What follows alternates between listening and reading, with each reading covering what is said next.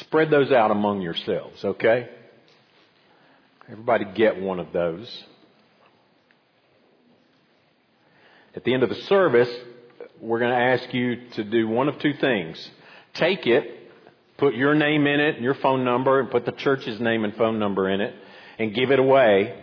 And if you can't do that, then leave it in the pew, all right? Because we'll keep these for resources to use in our personal evangelism, just in doing the work that God's called us to do. But we want you to take these and give them away. And obviously, what we want to do this morning is take a few minutes and work our way through this together. It's going to be different. It's not really a sermon so much as it is just a teaching time and working our way through 2 ways to live. And the purpose of that is that you'll be comfortable with it. You'll at least be aware of it. You'll be able to hand that over to somebody tonight at the Fall Family Festival or in some other gospel conversation that you're having. And you'll have that as a resource that you can use in many ways to just back up, and if you will, your own story, your own faith story. And ultimately, our testimony, what God, I believe, has called us to do as we share the gospel is tell others what God has done for us in Christ. But then this is a helpful resource to be able to point people in the direction of Bible verses and biblical truths that sometimes we may struggle with just in our personal testimony or getting all that wrapped up, if you will, into that conversation. So that's what you have before you. The gospel is, and we throw that word out a lot. And I fear that sometimes we throw it around and use it to the point that we've lost its amazing significance.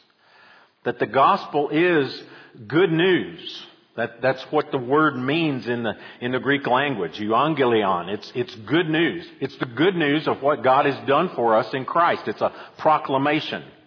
So as we think about that, the gospel is so profound that Paul prayed in Ephesians that together God would give us the strength. He would let Christ dwell in our hearts through faith so that together we would comprehend with all the saints what is the breadth and length, the height and depth, to know the love of Christ that surpasses knowledge, he says. Surpasses our understanding. But at the same time, it's simple enough to go into a song that says, Jesus loves me, this I know, for the Bible tells me so. So it's so simple that we can put it in a lyric like that, but it's so profound that we'll have all eternity to delve into the depths of the great gospel that we have. And it's summarized well in this little booklet, as well as any that we've seen. I think it's really good for us to look. It's short, it's simple, it's in an outline that's easy to understand, and that's what we want you to be comfortable with this morning, to kind of feel like you can work your way through this yourself and give it to someone else. And here's the other thing. Here's the deal. By God's grace, He may have purposed that this morning, as we work through this, you're going to hear the gospel summarized in these 6 points with great clarity. And you'll come to the end of this and go, I'm not sure that I've ever prayed that prayer. I'm not sure that I've ever made that decision. I'm not sure that I've ever truly turned from my sin and myself and trusted in Christ. And we'll praise God along with all the angels if someone comes to faith this morning in Jesus. But that would be cool. And that's what this is for. So open it up and take a look at it. As I've said, it's simple enough to explain in a real easy presentation like this, but it is so deep. And it begins where Paul began in Acts 17, what we saw last week, what we've actually seen for the last 4 weeks. Paul, in the synagogue, preached one message. In the marketplace, he shared the gospel in a different way. And in the Areopagus, among the culture of his day, a godless culture, very similar to ours, he started all the way in the beginning with creation. And 2 Ways to Live starts in the beginning with creation, that God is the ruler and the creator. He is a good ruler and creator. And it goes back all the way to the beginning in Genesis with that truth. It proclaims that truth that we sang and said earlier from Revelation chapter 4. That truth that worthy are you, O Lord our God, to receive glory and honor and power, for you created all things. He is the creator. And they are existing and continue to exist by your will. So we go back to this idea that God is the creator. He made this world and He made it good. And it's the foundational Christian truth of our Christian worldview, church. We cannot back away from that. God created this world and all that is in it. And He created us in His image. And He gave us the responsibility as human beings to serve under Him for His honor and glory, submitting ourselves to Him, even as we bring this creation that He's given us under our care. We're to take care of it. We're to be responsible for it. We're to steward it. And as we do that under the care and stewardship and responsibility and rule of God. So it starts at the very beginning with that. We're called to honor Him and be thankful to Him because He is good and powerful and generous and gracious. This is how God created things to be. But it's obvious that's not the way things are. There's another version of this 2 ways to live that frankly JT and I were looking at it this morning, and we like the kids version even better than the adult version because it's easier to understand and it's got better pictures. Okay? I love it. I love the colors. I love the message. And I love what it says as we think about God being worthy and that's not our experience. And the question is, well, what happened? Well, the question is, we don't like being told what to do. And so we want to do it our own way, and we've made a mess of it. That's what the children's version says, and you can't say it any clearer than that. That's exactly what has happened. The Bible tells us that all of us, all of humanity, have made a bad choice. Our father and mother, Adam and Eve, made that bad choice, and we have continued to make that bad choice. And the prophet Isaiah puts it like this: all we like sheep have gone astray. All of us, each of us, has turned to his own way. That's what we've done. In one way or another, all of us have made the decision to ignore God, keep Him at a distance, establish for ourselves what is good and right. We don't acknowledge Him as God. We don't thank Him as generous. We don't honor Him and obey Him as our ruler. We make our own decisions. We set our own priorities. We'll establish the truth that's going to be the foundation of our own worldview. Is what's laid out here in this pamphlet. Now, the Bible's word for that, rebellion, and that's what it is sin. And all of us have sinned and fallen short of the glory, the standard that God is in Himself. But that's the reality of it. The Bible calls it sin, and we all do it regardless of how religious we consider ourselves. We need to recognize that. We need to help others see that. We don't like to do what God tells us to do. And we've made a mess of it. And all we need to do is look around us, to look within us, and we see that it doesn't work when we try to do it ourselves. Right? And it brings destruction and devastation to us, to the people around us, and to our world. And it is a fallen, hurting world. We damage and destroy ourselves and everything around us. So the question is, what does God do about that rebellion? What does He do in response to rebels like us? Jason?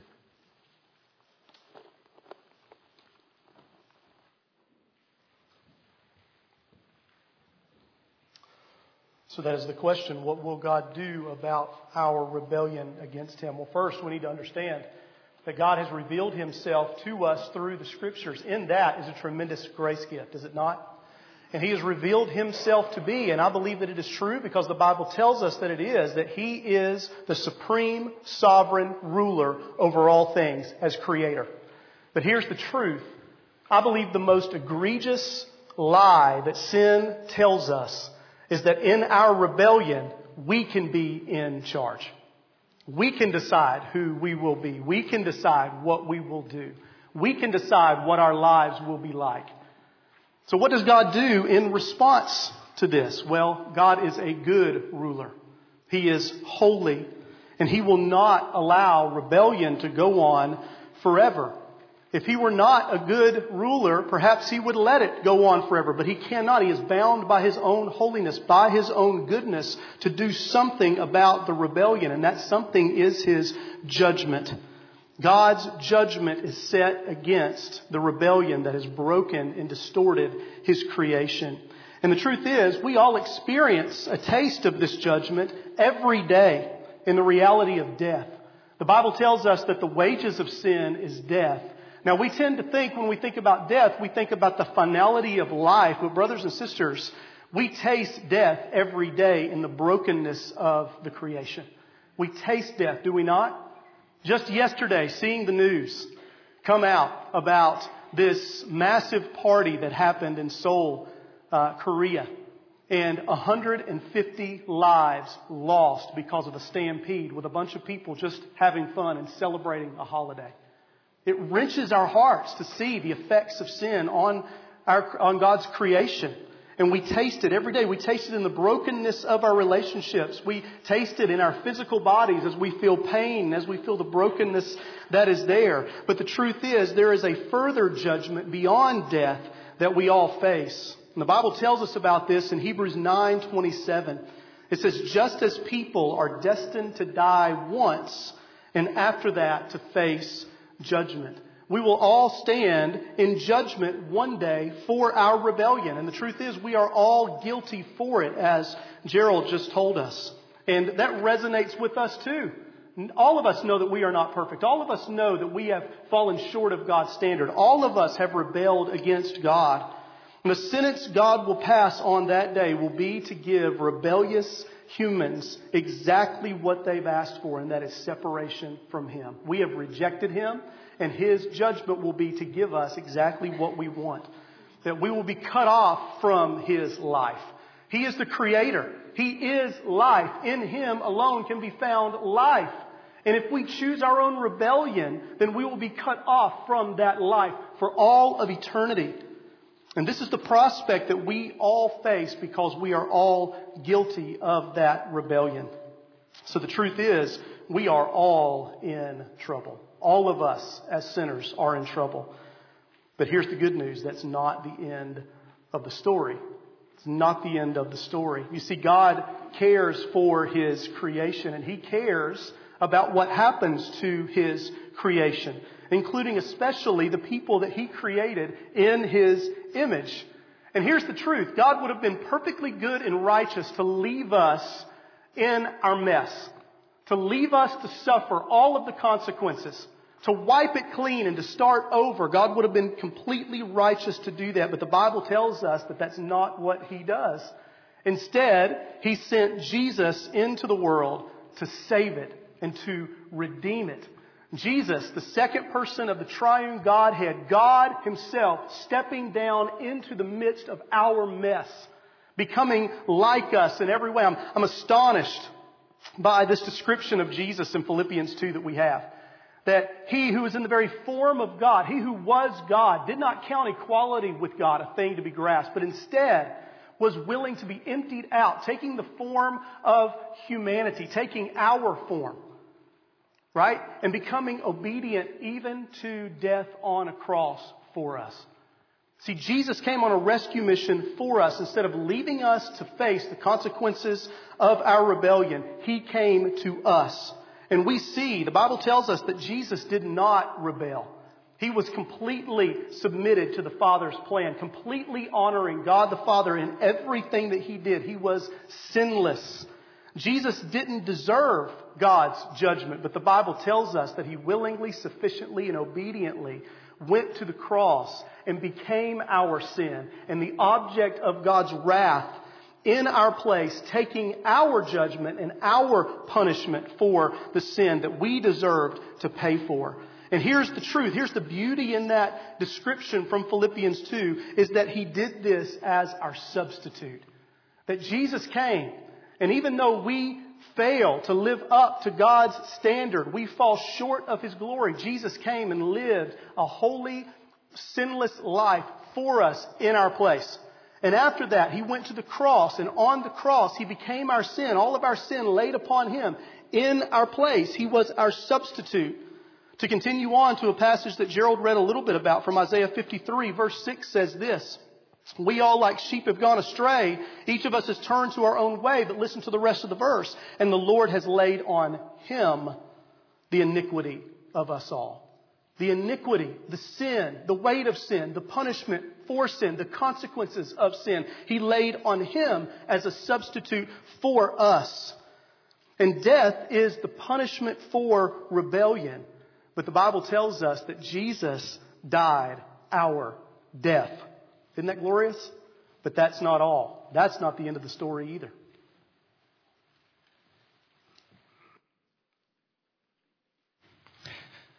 Besides Jesus, do you know anybody that died and didn't stay dead? Anybody? Know anybody?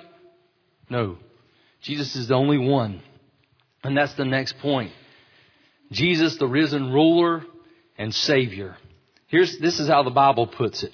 "Praise be to the God and Father of our Lord Jesus Christ. In His great mercy, He has given us new birth into a living hope through the resurrection of Jesus Christ from the dead." 1 Peter 1:3.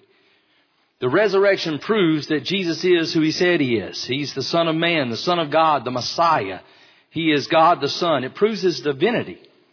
And only God has the power over life and death. In our sin, dead to spiritual things, we are unacceptable to God. There's nothing righteous, worthy, pleasing to God in and of ourselves. So Jesus, holy God and holy man, was able to represent us as holy man and able to live a sinless life as holy God. He took the penalty of sin on Himself and died on the cross in our place. Paul says in Romans 4:25 that Jesus was put to death for our trespasses and raised for our justification, which means He took our sin and its punishment and He gives us His righteousness so that we can be acceptable to holy God. Jesus' resurrection was proof of God's acceptance of Jesus' payment for our sin. God's holiness, His righteousness, and His rightful wrath were satisfied with that payment. Isn't that incredible? 2 Corinthians 5:15, one of my most recent favorite verses is, "Jesus died for all, that those who live might no longer live for themselves, but for Him who for their sake died and was raised." Jesus defeated death and He rose up to be the ruler of God's world. Jesus is ruler. And as God's ruler, Jesus has also been appointed as God's judge of the world. And when Jesus returns and Judgment Day comes, Jesus will be the one calling us to account for our rebellion against God. Now, last Sunday, Gerald preached on Paul's sermon in Acts 17, and they already knew as Paul entered the Areopagus that he was preaching Jesus and the resurrection. He preached the message using their culture to bring them to the gospel. But Paul finished his message by telling the Athenians the time of ignorance God overlooked, but now, and that now continues till now He commands all people everywhere to repent, that is to turn from their sin, because He has fixed a day on which He will judge the world in righteousness by a man, His name is Jesus, whom He has appointed. And of this He has given assurance to all by raising Him from the dead. And it says some believed. See, Jesus is the ruler and judge, but not only is He judge, He is the Savior from judgment. That's good news. Amen? For those who repent and believe and trust in Him, Jesus is Savior. He offers to forgive all our sin. It's an opportunity for a fresh start with God, no longer as rebels, but now as loyal friends. And in this new life that Jesus offers, God Himself comes to live within us by His Spirit. And we can experience the joy of a new relationship with God. And when Jesus does return in all His glory, we can be totally confident that we will be acceptable to Him. That's good news. And in His power, God raises Jesus to life as ruler and Savior and offers forgiveness. Well, where does that leave us? It leaves us with a clear choice between two ways to live. And this is how the Bible puts it. In John 3:36, "Whoever believes in the Son has eternal life, but whoever rejects the Son will not see life, for God's wrath remains on them." The first way to live is to continue in our rebellion against God, ignoring Him and doing our own thing and running our own lives our own way. And sadly, many people make that choice. And the end result of living this way is the rightful and certain judgment of God. We not only have to put up with the damaging consequences of rejecting God here and now, but we face the dreadful prospect of an eternity of misery and hell and separation from a loving and awesome God. Like Gerald said, the children's one says it better. It says that you can say no to God and keep pretending to be your own king. Pretending to be your own king. But God will punish you by shutting you out of His good kingdom forever. That's the idea. But there is another way. There's another way. And as we heard from Paul in Athens, it's a call to turn from sin and to believe in and trust in Jesus as Lord and Savior. If we turn to God and ask for forgiveness, trusting in Jesus as a resurrected ruler and Savior, then everything changes. Everything. You see, when someone comes to Christ, God wipes the slate clean. And as was said, there is no forgiveness of sin without the shedding of blood. Death is the penalty and the punishment required for sin. Jesus paid that penalty for all who will trust in Him. And God accepts Jesus' death as payment for our sinful rebellion and freely and completely forgives us. And He gives us new life, a full and meaningful life here and life that stretches past death into eternity. He pours His own Spirit into our hearts, and we go from being His enemies to being His friends, from rebels to now being a part of His family. We now live with God's Son Jesus as our King, as our ruler. So there's two ways to live. You see that on the screen. You can reject God as ruler, and that's how we're born as rebels, or you can submit to Jesus as our ruler. You can live your own way, continue to live your own way, or rely on Jesus' death and resurrection, trusting Him. You can live damaged by our rebellion, or you can be forgiven by God. And you can face death and judgment, or you can receive a new life that lasts forever. So that presents every human with a challenge to repent and believe. So which way do you want to live? That is the question that everyone needs to answer. So if you flip over toward the end of the little booklet that you have too there at the end, how do we respond to this?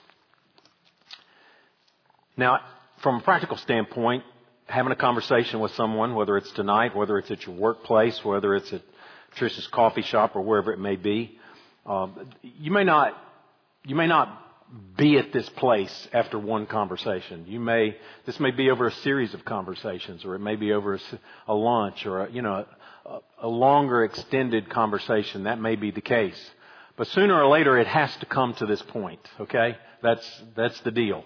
Sooner or later, people are called to make a decision. People are called to come to a place of response. Which way are you going to live?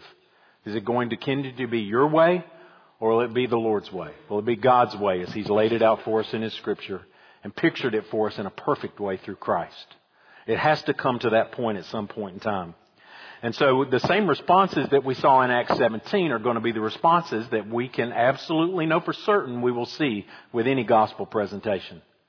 Some will say, I don't believe that. I think the resurrection, they'll in some way or another reject that, just as they did in Paul's day. That's ridiculous. That's ridiculous that you're going to measure me against somebody else's standard. I'm fine. And they may walk away. Others would say, we would hear more about this. And we can't judge if that person is simply going to continue to have a cold heart and walk in just, kind of just being oblivious to it. We can't judge that. So we have to continue to pursue. But some will just delay until they draw their last breath. And it'll be too late. Others will respond. Others will respond immediately. Others will respond over the course of those conversations. And so what is it that decision looks like? There are 3 simple steps. Talk, submit, as it says on the screen, and trust. Talk, submit, and trust. Again, the kids' version lays it out pretty clearly. I refer those to you. By the way, There's copies of these back on the back shelf there in our bookstore, in our resource center, and you can pick one of them up there.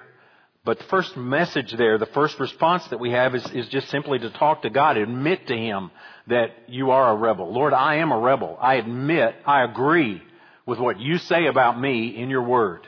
I agree with what you say about me in your Word, and I agree that the reason I see all that's going on within me and around me is because of that sin. So we admit that we've rebelled and we deserve His punishment. We admit that to Him even as we are thankful that He has offered a way for us to be free from that guilt and condemnation and avoid that punishment that He's given. And that way is through Christ. And so we ask Him as we then talk to Him, Lord, I come to you turning from my sin. I acknowledge that I am a rebel and I thank you for Christ's forgiveness. And I want to live my life for you through the power of your Holy Spirit. So we talk to Him. We submit to Him. That means we start a process, we start a journey that will last until we draw our last breath. This next step is not a step that you take and then finish. It's the process that all of us who are in Christ have taken at some point in time, which is the process of submitting to Christ. Bowing our knee before Him on a regular basis. These are changes that continue to take place in us. Not something that just happened once upon a time when I walked the aisle or got wet in the baptistry. It's a continual, consistent walk with Christ. It's not always consistently good. It'll be 2 steps forward and 3 back sometimes. But there is that process. There is that step where we want God and ask God to change those old habits and put in place those new gospel habits, those new God habits, that new character that's in Christ. And this submission is a lifelong reality. And this submission is done through God's gift of His Holy Spirit, who comes to dwell in us, take up residence in us. It comes through the gift of His Word as we spend time in His Word and hear from Him through His Word. It comes through the gift of His church, of His people, as we become a part of the body of Christ and are integrated into that spiritual family. It comes to us through the gift of prayer, conversation, intimate conversation and dialogue with God. All of these are means of grace that He's given us. It comes to us by His grace through Christ, through His Holy Spirit, and then we trust. And trust is not a one-time thing. Trust is a 24/7, 365, whatever number you want to put on it. Trust is how we walk. Church, the Scriptures tell us that apart from faith, it's impossible to please God. And that's not just the saving faith that leads us to come and confess Christ as Lord. It is the faith that we live in every single day, in every endeavor. And we trust in Him. And it's consistent. It's not always as constant and good as it should be, but we trust in Him alone as the one who forgave us and forgives us. We trust in Him as the one who has spoken to us in the past and continues to speak to us through His Word. And we come back to Him daily, preaching this gospel to ourselves, even as we testify to it and live it out before others. We look back to the cross, just like here at communion. We look back to the cross, to the life, the death, the resurrection, and coming of our King. And we live in that reality. And we preach that to ourselves every day. That's what it means to trust. That's the only foundation of a new life in Christ. Have you done that? Today's a good time to ask that. Have you trusted in Jesus? Heard what the Bible says that you've heard in these points today? Have you turned from your sin and yourself? Turned from doing what you would want to do as your own boss and trusted Jesus as your King? If not, I invite you to come talk to me about that. Jason or JT. Talk to any member of this church about that. You say, well, I've been a member of this church for a long time and I'm not sure. Praise God. Praise God that you've come and you're confronted this morning with the reality of what this clear, simple, deep, eternally deep gospel is. And what it means to be submitting to King Jesus and not to yourself. Let's pray together. Father, we thank you for the good news of Jesus. We thank you for the good news of the gospel. You are our Creator. You are the sustainer of life. We acknowledge that. We praise you and thank you for it. We have rebelled, all of us, and we have gone our own way like sheep. Like stupid sheep, God, we've rebelled against you. But thank you that in your grace you have laid that sin on Jesus. And that whoever confesses Jesus as Lord, Lord, is forgiven of those sins. And God, we thank you for that gracious gift. Thank you that you did not wait for us to get clean. That while we were still sinners, Christ died for us. What a gift. Father, I pray that every person who hears this voice of mine has trusted in Jesus or will do so now. And then, Lord, we pray that you would help us to be quick to give the reason for the hope that is within us with those that we talk with, that those that you bring into our path, with those, whether we're in the marketplace, whether we're in the synagogue, the church, or whether we're there in the culture with all the philosophers and philosophies around us. Lord, help us, I pray, to speak of Jesus and the resurrection. Thank you for gifts and tools like 2 Ways to Live. And Lord, we pray we would use these things well to point people to you. Thank you, Lord, today. In Christ we say that. We do it for His glory. Amen.